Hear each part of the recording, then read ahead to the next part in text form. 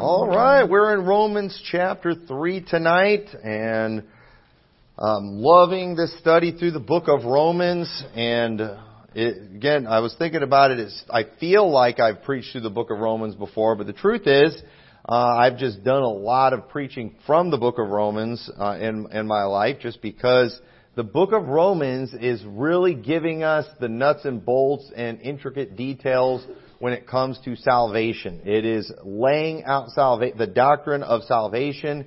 Got a lot of fancy people today out there talking about their soteriology, and they're just confusing the gospel like crazy. And they don't like to spend a whole lot of time in Romans. In fact, typically the people who do want to spend a lot of time in Romans are Calvinists, and I definitely look forward to taking some swings at them when we start getting to like Romans chapter 9 and things like that. But at the same time, I don't believe in being cocky, arrogant, and in your face and things like that. But it's really hard not to be when it comes to what we teach about salvation, and when we have the book of Romans that I feel like just vindicates everything we say. And I guess one of the reasons I was thinking about it this week too, while I preach a lot from Romans, is because we've been challenged a lot when it comes to what we believe about salvation. And I just feel like Romans just absolutely lays it out. And most people today, when they want to teach their bad salvation doctrine, they go to parables and take them completely out of context.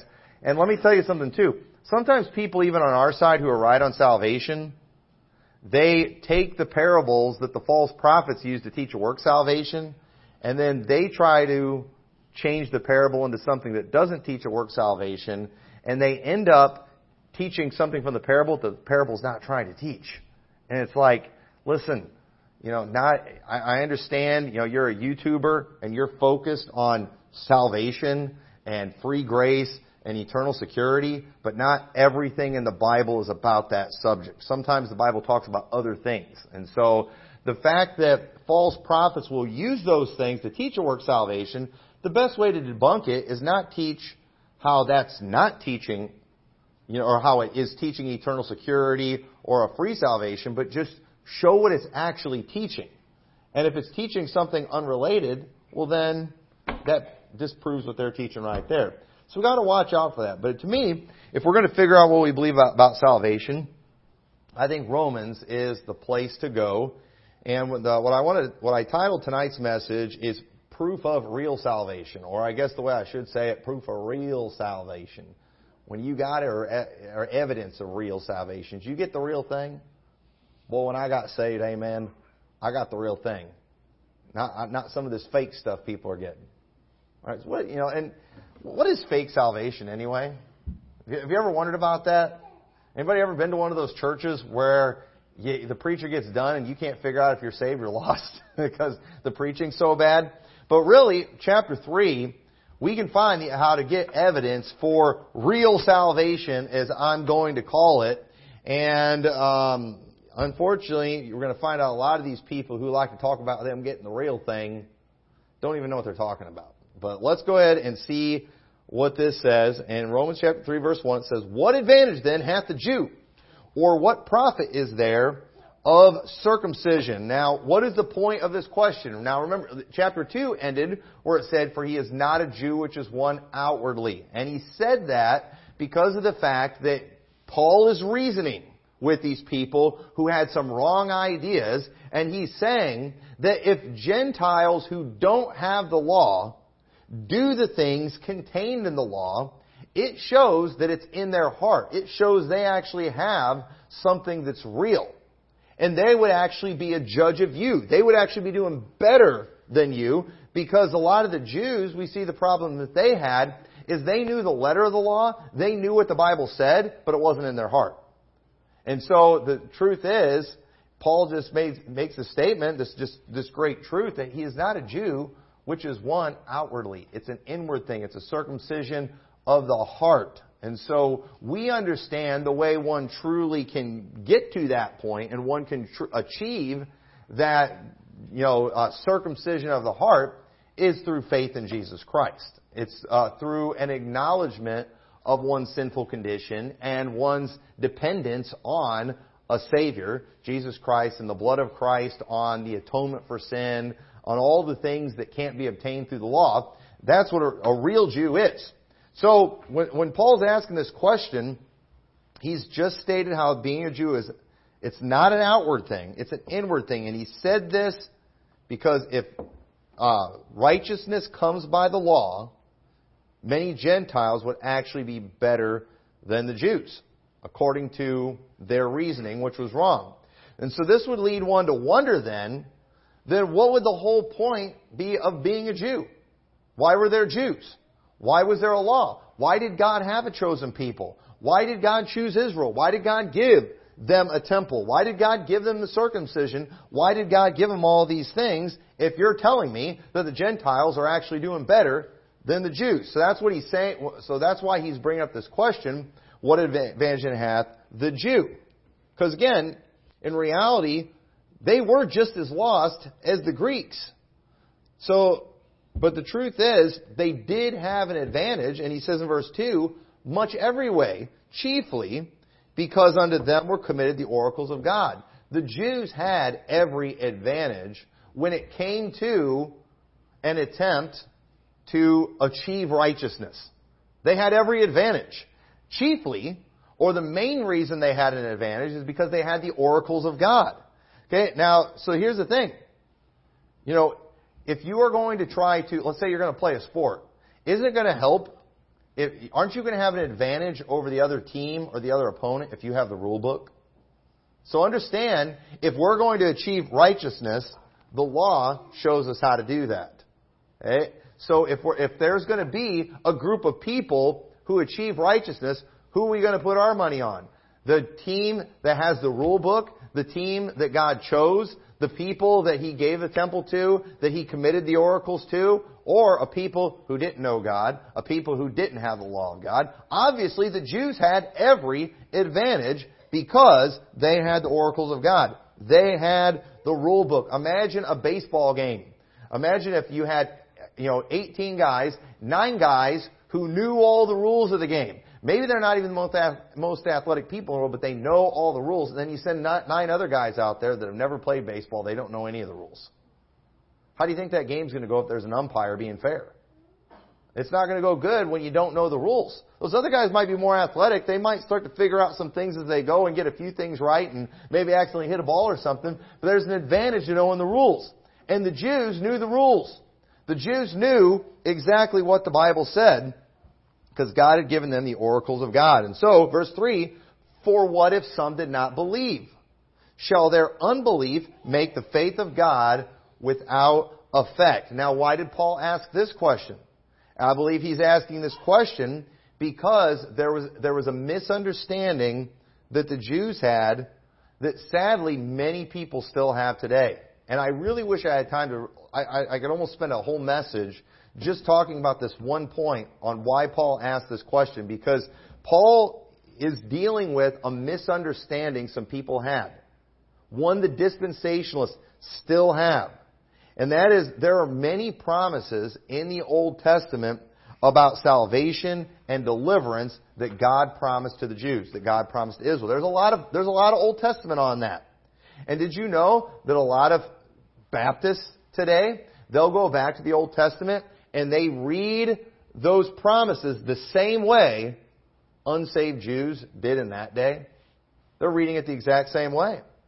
And Paul is he's clearing some things up here.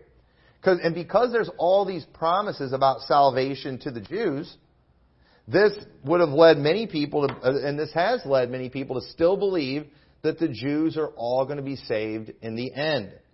People often think in order for the Bible to be true, for God's promises to be fulfilled, there has to be some great revival in the future where the Jews get saved. People still believe that lie today.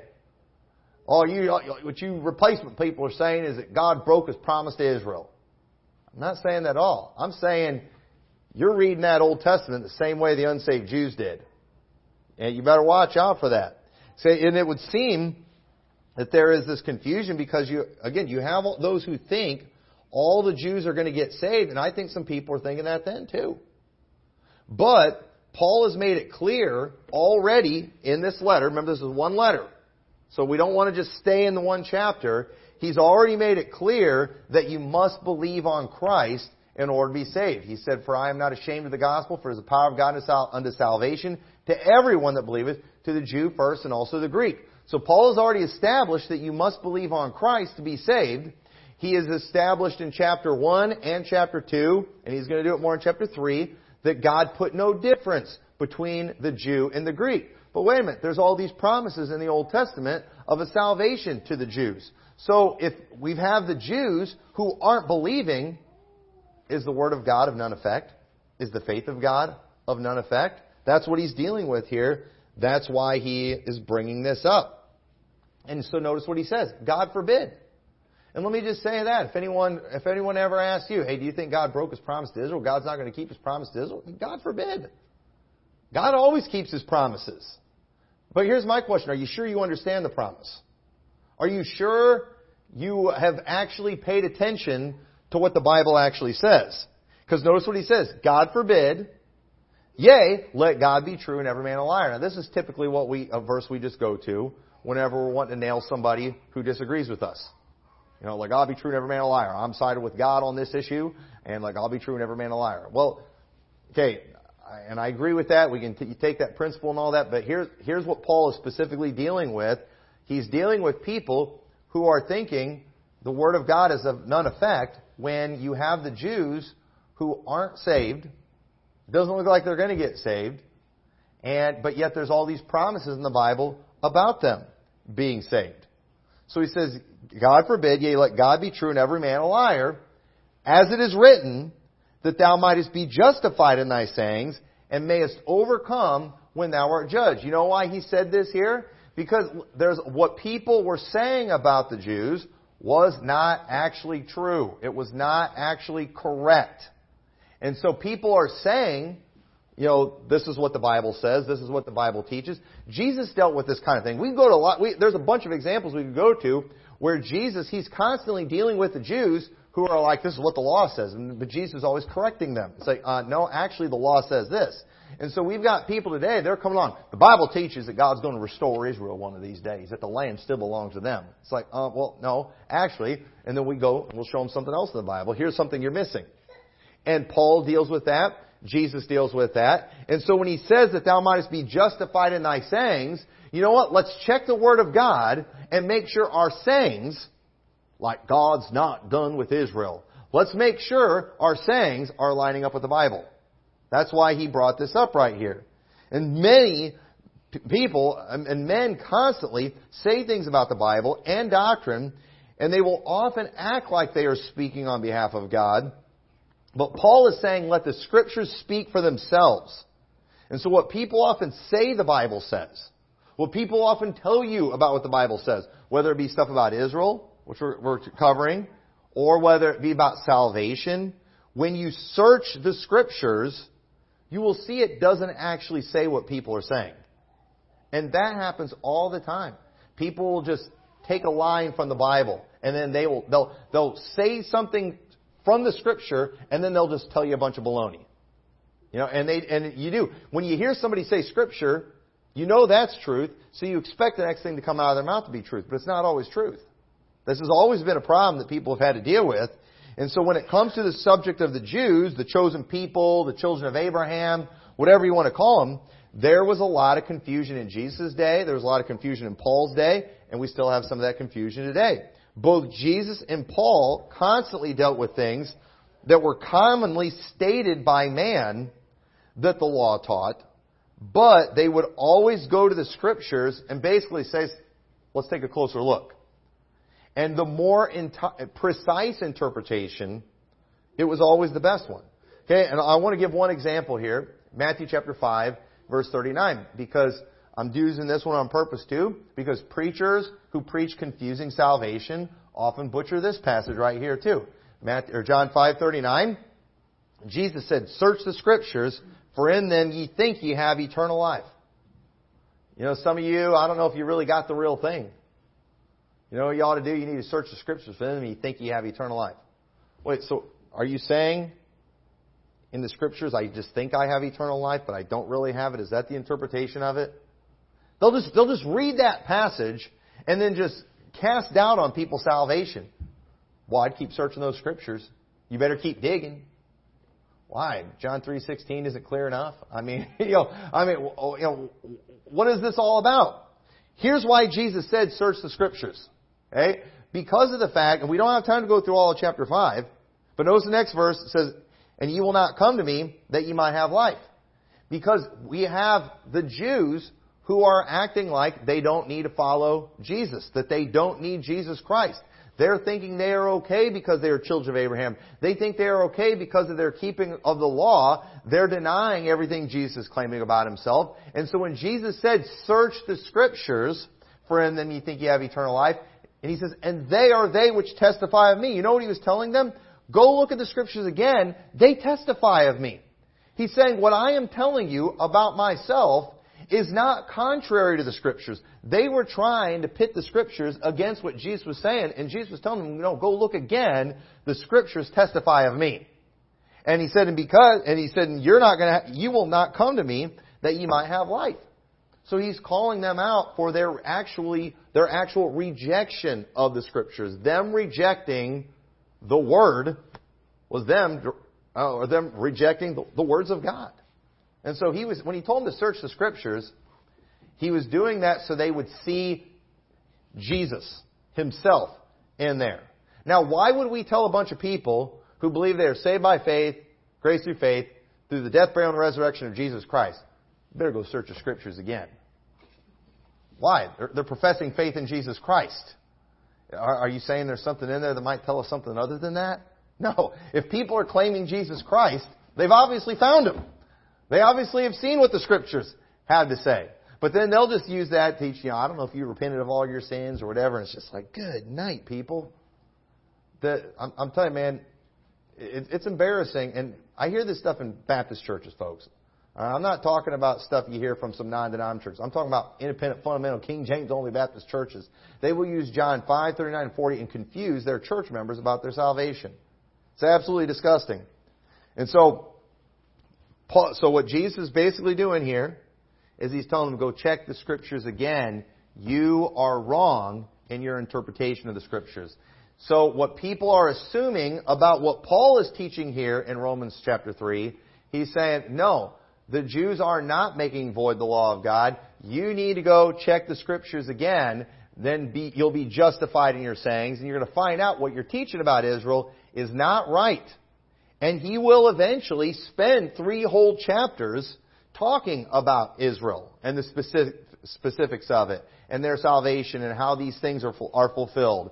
So understand what all's going on here. And so Paul does the same thing in chapter 4 too. When he's trying to prove salvation is not of the law, you know what he does? He talks about Abraham. Hey, he's like, when was he declared righteous? In circumcision or uncircumcision? These people, they knew the story of Abraham.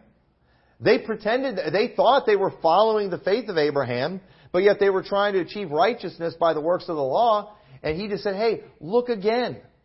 Abraham was considered righteous before the circumcision. So again, every false Christian religion, they use the Bible, but they're using it wrong. And people make mistakes with the Scriptures, and so we got to use the Scripture to correct these things. He does the same thing in Galatians 3. Y'all think you're Abraham's seed because of your lineage? Wait a minute. Let's go back and look at Genesis. He saith not, and his seeds as of many, but as of one, and to thy seed, which is Christ. It wasn't seeds plural. It was seeds singular. You know what he did? He got more. The more precise interpretation was the correct one. And so, what many people will say about this next passage, and I would tend to agree with, it might seem a little confusing here, but I do believe what most people say is true because, again, people are teaching the same foolishness today. And Paul is debunking a false idea right here and showing another inconsistency. And so something that's very important to understand in Paul's writings. We see this a lot. I've talked about this before. But often you'll notice when Paul will start on a subject sometimes, it's clear he's like answering a question or he's addressing something that had been said to him. And he doesn't always go into a lot of the specifics of what those things were. And so we can't always be 100% sure what all he's responding to, but we can make assumptions based on the questions that he asks. And so it's kind of like Jeopardy, reading Paul's epistles sometimes. Because how does that work in Jeopardy? In Jeopardy, they give you the answer, and then you have to, and based on the answer, you have to figure out the question. And it's like, he was the first president of the United States, he led the Revolutionary War. That's the answer. So it's a question. Who is George Washington, right? So what we're seeing here too, we're seeing all the, we kind of see the same thing in Paul's writing sometimes. He'll kind of give answers, and it's clear too that he's responding to questions. And so based on the answer, we can kind of figure out the question sometimes. And so notice what he says in verse 5. It says, "But if our unrighteousness commend the righteousness of God, what shall we say? Is God unrighteous who taketh vengeance? I speak as a man."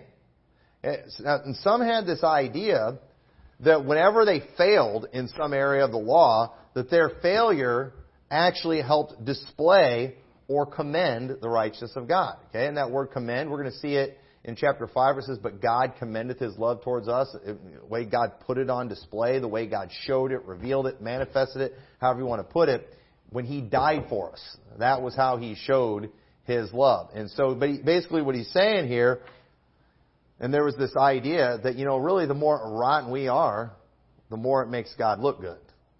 And you've got some of your trendy types, your hyper grace types, that they kind of are the same way. They kind of teach the same goofy idea. And Paul is saying that if our sin is actually a good thing, then why does God punish us when we sin? He's like, if our unrighteousness, if it commends the righteousness of God, then why does God take vengeance? That doesn't make sense. God forbid. For then how shall God judge the world?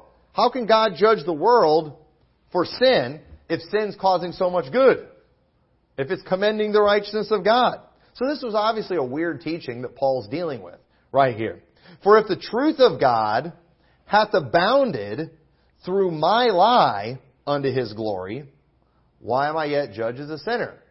So if God's truth is abounding because of my lie, and it's glorifying God, then why am I being judged as a sinner? If my lie is accomplishing all this good, why am I being judged as a sinner? "And not rather, as we be slanderously reported, and some affirm that we say, let us do evil, that good may come, whose damnation is just." And so if that were true, that our unrighteousness just makes God look good, then you know what? We might as well teach people, just go ahead and sin. Go ahead and be horrible, and it's actually a good thing. And he said too that some even say that we're teaching that. And we often get accused of that kind of thing too, because we teach eternal security. Oh, you're just teaching people to go sin and do all these terrible things, and they're still going to go to heaven. Well, not really, because we also believe in the chastening of God. So no, we don't teach that. Okay? And listen, obviously hell is horrible and worse than anything we could ever go through on this earth. And the Bible does teach we're guaranteed to not go to hell once we get saved. But you know what? If God decides He's going to punish us for sin on this earth, I promise the sin's not going to be worth it. So I've never heard anybody that believes eternal security teach, just go ahead and sin, that good may come. No, there's not going to be good that comes from it. There's going to be suffering. There's going to be judgment. You're going to wish you hadn't done it. You're going to regret it. But how can God judge the world if sin's causing so much good? So Paul is saying that there were some that were accusing him of teaching that type of thing. Said, and we get the same accusations thrown at us. So he goes on to say, what then? Are we better than they? No. No in no wise, for we have before proved, both Jews and Gentiles, that all are under sin. So while the Jews had an advantage, Paul sums it up here saying that they're no better and that they're under sin. The Jews never achieved righteousness by the law. No one ever did, just as was spoken in Psalms 14 and Psalms 53. Says the same thing as what we're about to see right here. He's quoting from two of the Psalms. And it says, as it is written, there is none righteous, no, not one. There is none that understandeth. There is none that seeketh after God. They are all gone out of the way. They are together become unprofitable. There is none that doeth good, no, not one. And not only that, and people, oh, yeah, we're all sinners, but people still don't think they're that bad. Well, what does God actually think of us not so bad sinners? Okay, those of us who haven't been on shooting sprees and killed a bunch of people. Well, it says their throat is an open sepulcher. With their tongues they have used deceit. The poison of asps is under their lips. That doesn't sound too good. Are we that bad? Hey, in the eyes of a holy God, yes. In the eyes of a holy God, whose mouth is full of cursing and bitterness. Their feet are swift to shed blood. Destruction and misery are in their ways. And the way of peace have they not known. There is no fear of God before their eyes. This was the state of the world. And every time people give these hypothetical scenarios like we talked about last week of a group of people out there that have never heard about Jesus, but they're seeking after righteousness and glory and eternal life and they can be saved without Jesus. No, Paul is showing here that while that would be true, if somebody was out there and they were righteous, then why wouldn't they get eternal life? You realize we go to hell because of sin. So if there was somebody out there somewhere in a wilderness somewhere who's never sinned, who was seeking after God, why wouldn't they go to heaven? Of course they would go to heaven and have eternal life. But there aren't any. There aren't any. So, verse 19, there are no holy men out there. Okay? You hear about holy men like monks and priests and things like that. And you know what? Those are the ones that usually turn out to be perverts. They're some of the worst ones. There are no holy men. So he says, now we know. Now, and this is where I really want you to start paying attention. Now we know that what things soever the law saith, it saith to them who are under the law, that every mouth may be stopped, and all the world may become guilty before God. Therefore, by the deeds of the law, there shall no flesh be justified in His sight, for by the law is the knowledge of sin. One of the foolish, horrible, just destructive teachings that has come from dispensationalism is this dispensation of the law foolishness, to where people will often, and they're basically quoting a passage of Scripture, they'll bring up how we're not under the law. Okay, now whenever people typically say we're not under the law, why do they usually say that? They usually say that because we're calling out some kind of sin. Okay? I've seen it several times this month with people out there. I just saw it the other day on Twitter, where I mentioned it the other day, where some guys like, some of these people, talking about death penalty for sodomites. Have you ever read the New Testament? And it's like, yeah. Have you ever read the New Testament? Have you ever read Romans 1?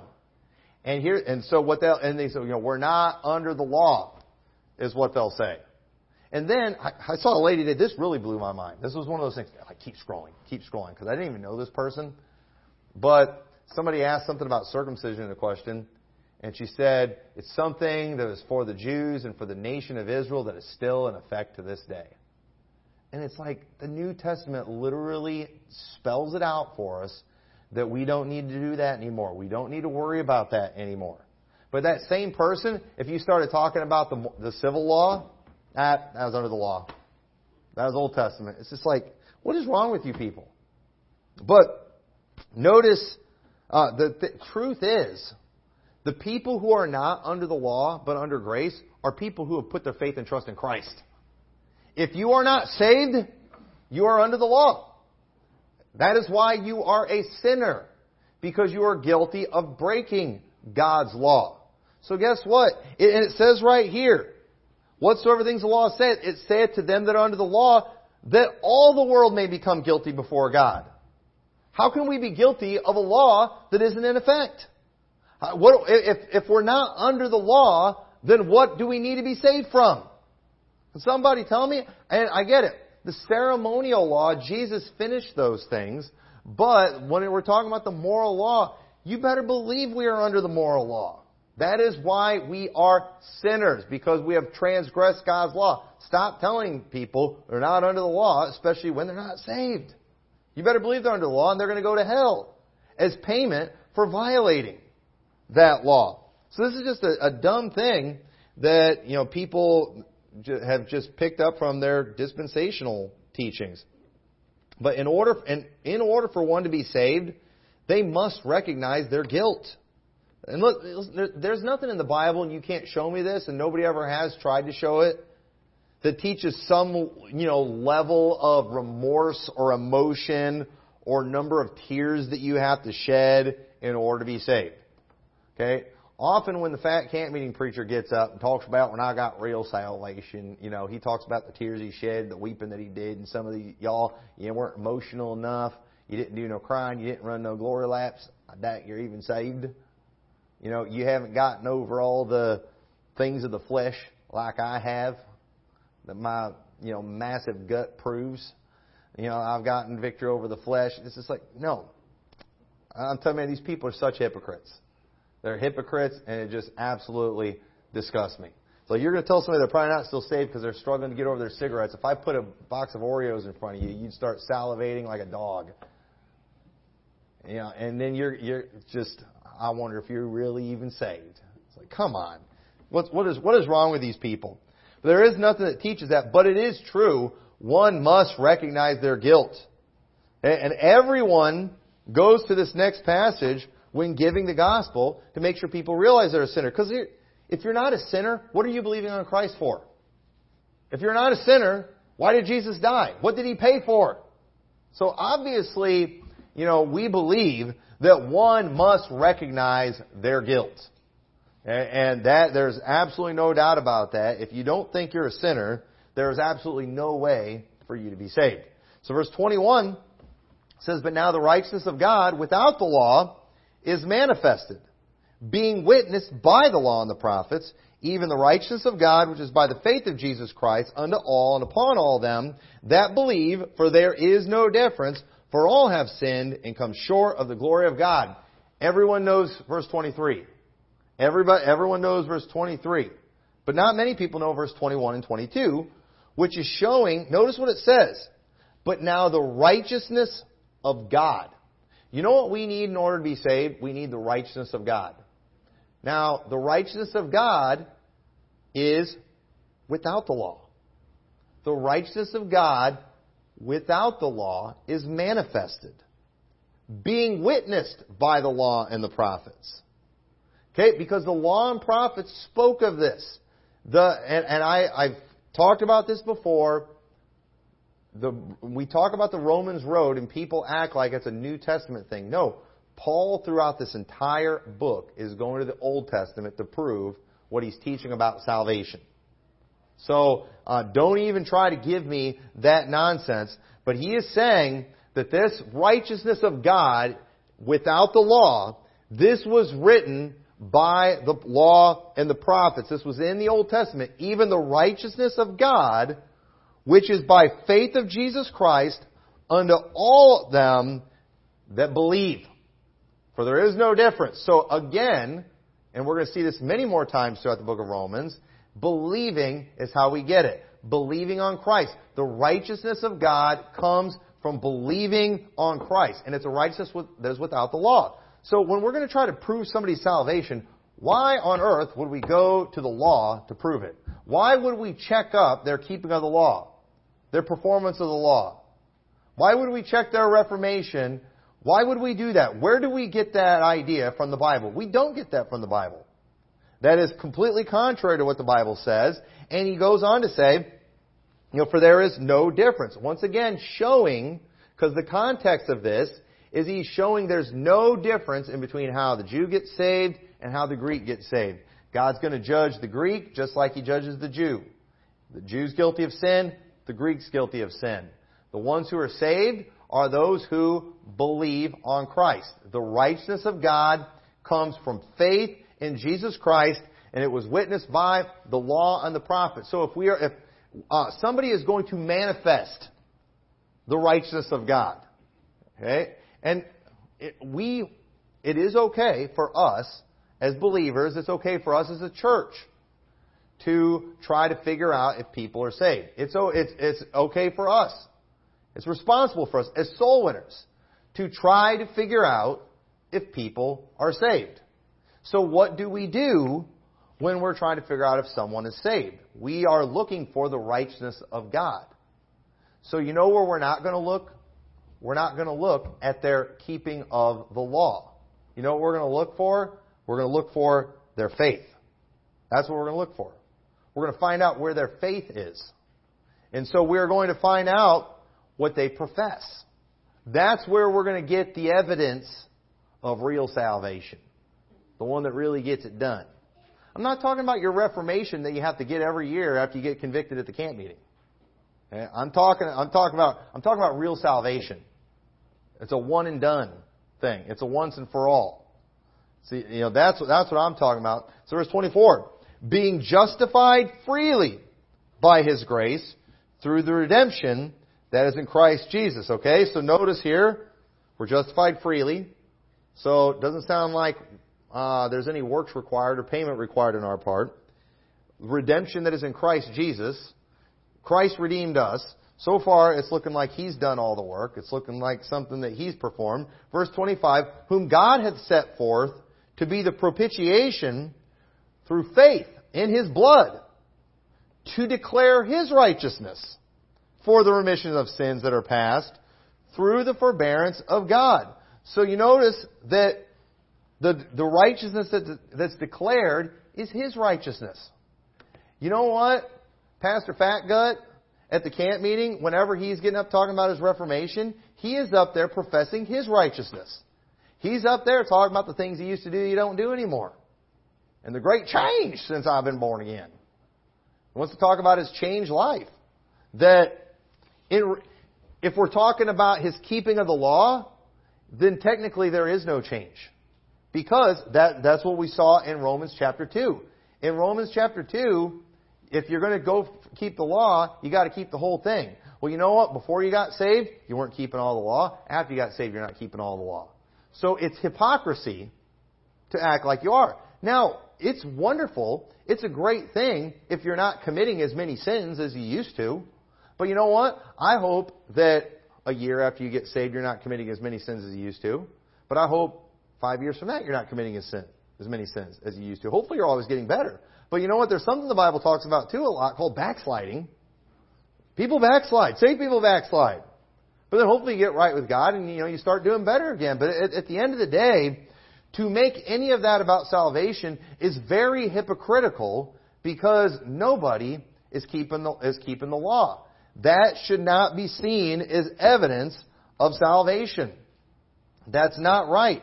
And so we declare His righteousness, not our righteousness. So when we ask people how they know they are going to heaven, you know what we do when we're soul winning? We listen to see if they declare their righteousness or His righteousness. And what do most people say? I've been a good person. I've kept the commandments. You know what they're doing? They're declaring their righteousness. You know what? Whenever we go out soul winning and someone declares their righteousness, you know what we assume? That they're not saved. We proceed as if they're not saved. And we don't just tell them right then, well, you're not saved. Well, you know what we typically do? Hey, can I show you something in the Bible that says something a little bit different? And then we go through the gospel to try to show them what the Bible actually teaches. And and it's always our hope that they'll see that and they'll notice it. And and then we'll point those things out. We'll kind of bring them back to it. Show, hey, have you noticed what the Bible says is a little different than what you said before? Now, do you now understand that it's not about your works? It's not about keeping the law. It's just faith in Christ. We're trying to correct that because we want them to go from declaring their own righteousness to declaring His righteousness. And when we go to somebody's house, we ask them how they know they're going to heaven, and they start declaring the righteousness of Christ. You know what we assume? They're saved. Even if they go to a church we don't like. We assume that they're saved when they're declaring His righteousness. Because that's what a saved person does. A saved person declares his righteousness. You know why? Because Jesus Christ, notice in verse 26, to declare, I say, at this time, His righteousness, that He might be just, and the justifier of him which believeth in Jesus. So who is the justifier of the believer? Jesus. You know what's not the justifier? Me. Oh, I got to see if he really got it. So I'm going to check his keeping of the law. See if I see a change that I like. See if I see a change that's satisfactory to us as independent fundamental Baptists. Well, good night. If that's what we have to do to get saved, I'm joining some of these trendy churches because let me tell you, there's trendies out there that have the gospel right, but they don't make you repent of as many sins as us independent fundamental Baptists do. And so it would be easier to achieve righteousness there. But no, that's not, or it'd be easier to be justified there. No, Jesus is the justifier. So that's why, too, we have no problem saying we can never lose our salvation. Well, what if you sin? That's not really what I have to worry about. I would only lose my salvation if Jesus sinned. And we don't want, we're safe there. We're secure there. He's gone in eternity so far without sinning, and He's going to keep doing that. So we're trusting in Him. If I'm going to trust in me not sinning, then we've got a lot of problems. And it's just amazing, too. I mean, I've made some of these eternal security videos and just all the people trying to correct me and just using these verses. If you sin, you're clearly not saved. And it's like, have you ever actually read the law? And these people are clearly declaring their own righteousness.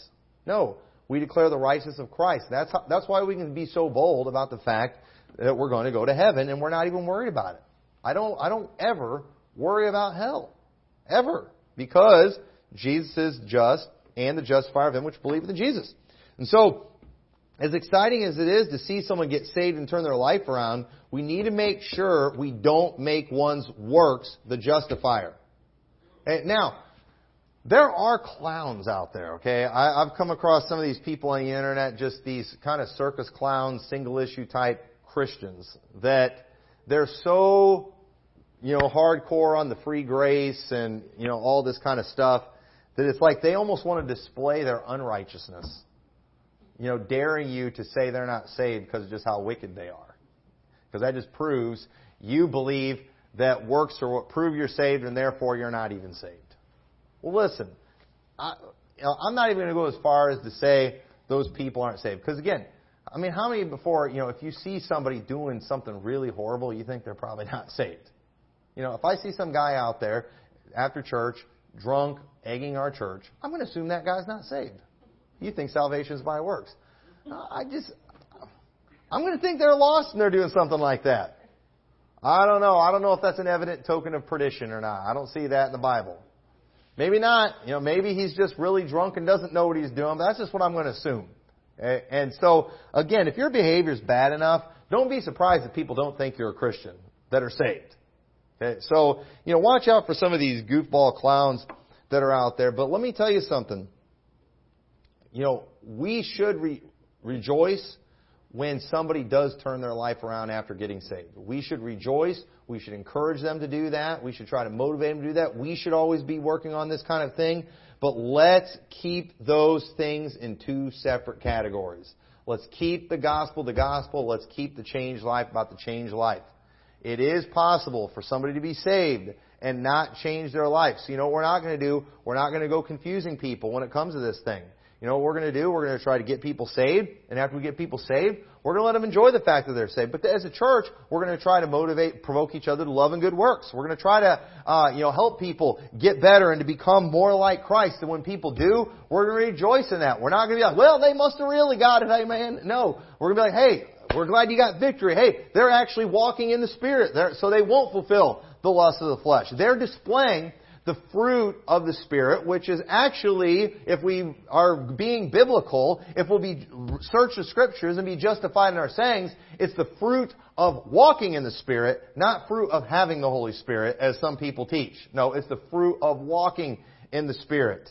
And there is the fruit of walking in the Spirit, just as there is the fruit of walking in the flesh. And the works of the flesh are manifest. Are these, and it gives you that list of things. That person, they're walking. If you're doing that kind of thing, you're walking in the flesh. If I'm having an anger problem, it's because I'm walking in the flesh. But if I'm in the Spirit, you know what? I'm going to be doing. I'm not going to be doing anything wrong, because against such there is no law. There's no laws against any of the things that you'll do when walking in the Spirit and displaying the fruit of the Spirit. So we've got to keep these things in the right categories. We have to do that, and too many Baptists are blending these things. I even heard a message recently where the guy's preaching. It's just like part of the message he's saying stuff that's right on the money. Then other parts it's like, wait a minute, what you just said there completely contradicted. And it's like he's mixing these two doctrines together.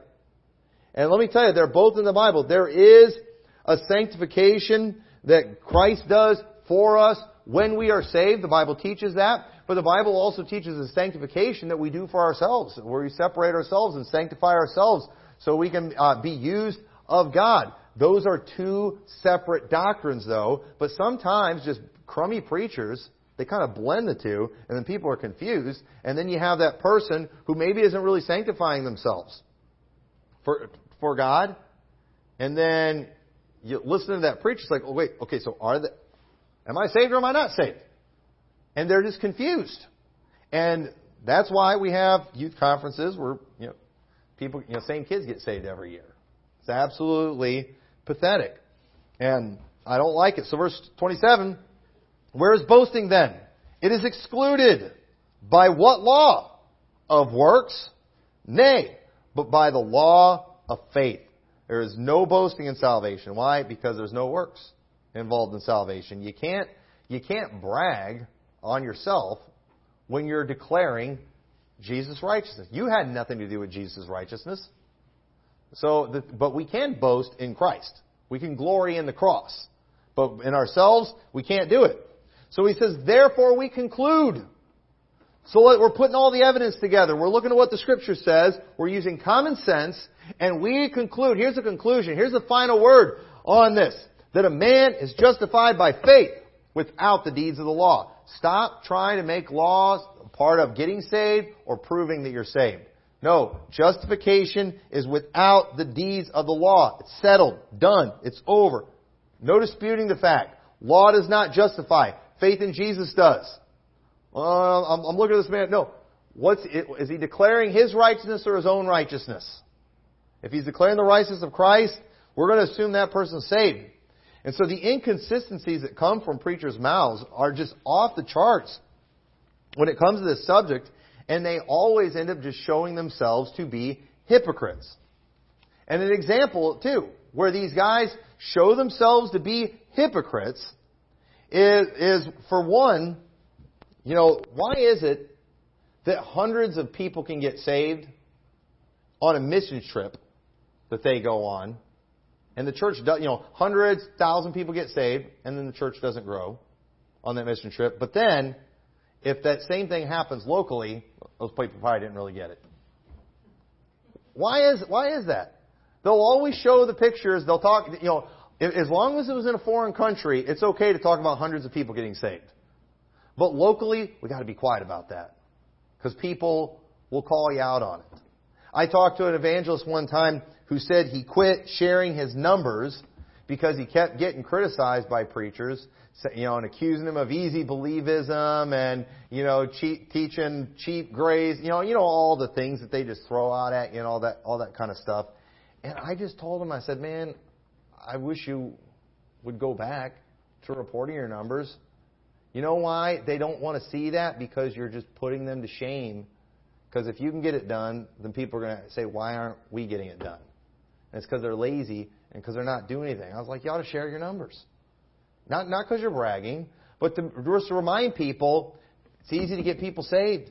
A lot of people are out there getting saved, and stop letting these preachers that can't, exegete anything shame you from doing that kind of thing. They're hypocrites. They all brag about their hundreds saved in their mission trip, but they will not talk about it locally. And can these guys too prove to us that all the people they use in their dramatic illustrations, where they give talk about these dramatic conversions, people they got saved while sowing, are those people all still in church?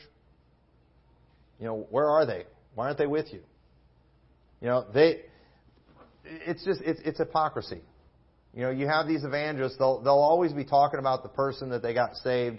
It's like everywhere they go, they're just getting all these people saved in hotels and waitresses at restaurants and all these things. But again, they're traveling around. But are all these churches growing where you're going to? They can't prove these things. How many of these teens and people in their revivals who are getting saved? Praise the Lord, we had 47 people saved in our revival meeting. 47 people, and these are people that, not they got out souling, people that got to walk the altar on a Monday through Friday. You got that many lost people in church on weeknights? That's pretty good. In a church of, a couple hundred people, and that many people saved, how many of those were church members? How many of those were repeat offenders? People who've been saved many times. They don't talk about those things, do they? You know why? Because at the end of the day, it's just hypocrisy. Why is it so hard for people who grew up in church, who clearly love the Lord, they've been trying hard to please God, but yet they're having such a hard time figuring out if they're saved? Why is that? You know why? It's because they're not preaching right. They're confusing people.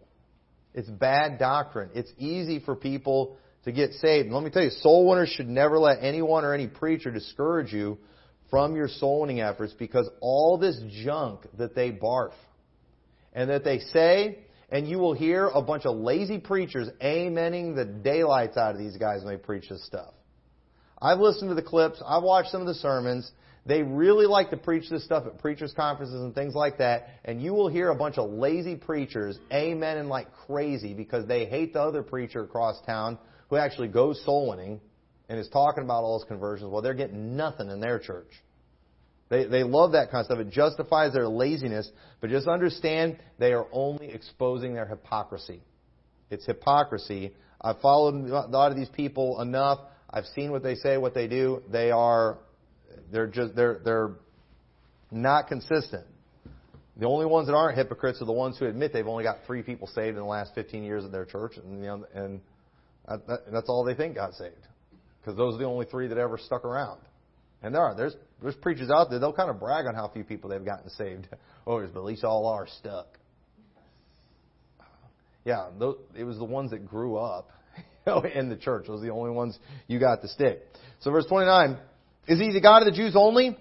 Is He not of the Gentiles? Yes, of the Gentiles also, seeing it is one God, which shall justify the circumcision by faith and the uncircumcision through faith. And so this is how it works for Jews and Gentiles. God is not just the God of the Jews, He's also God of the Gentiles.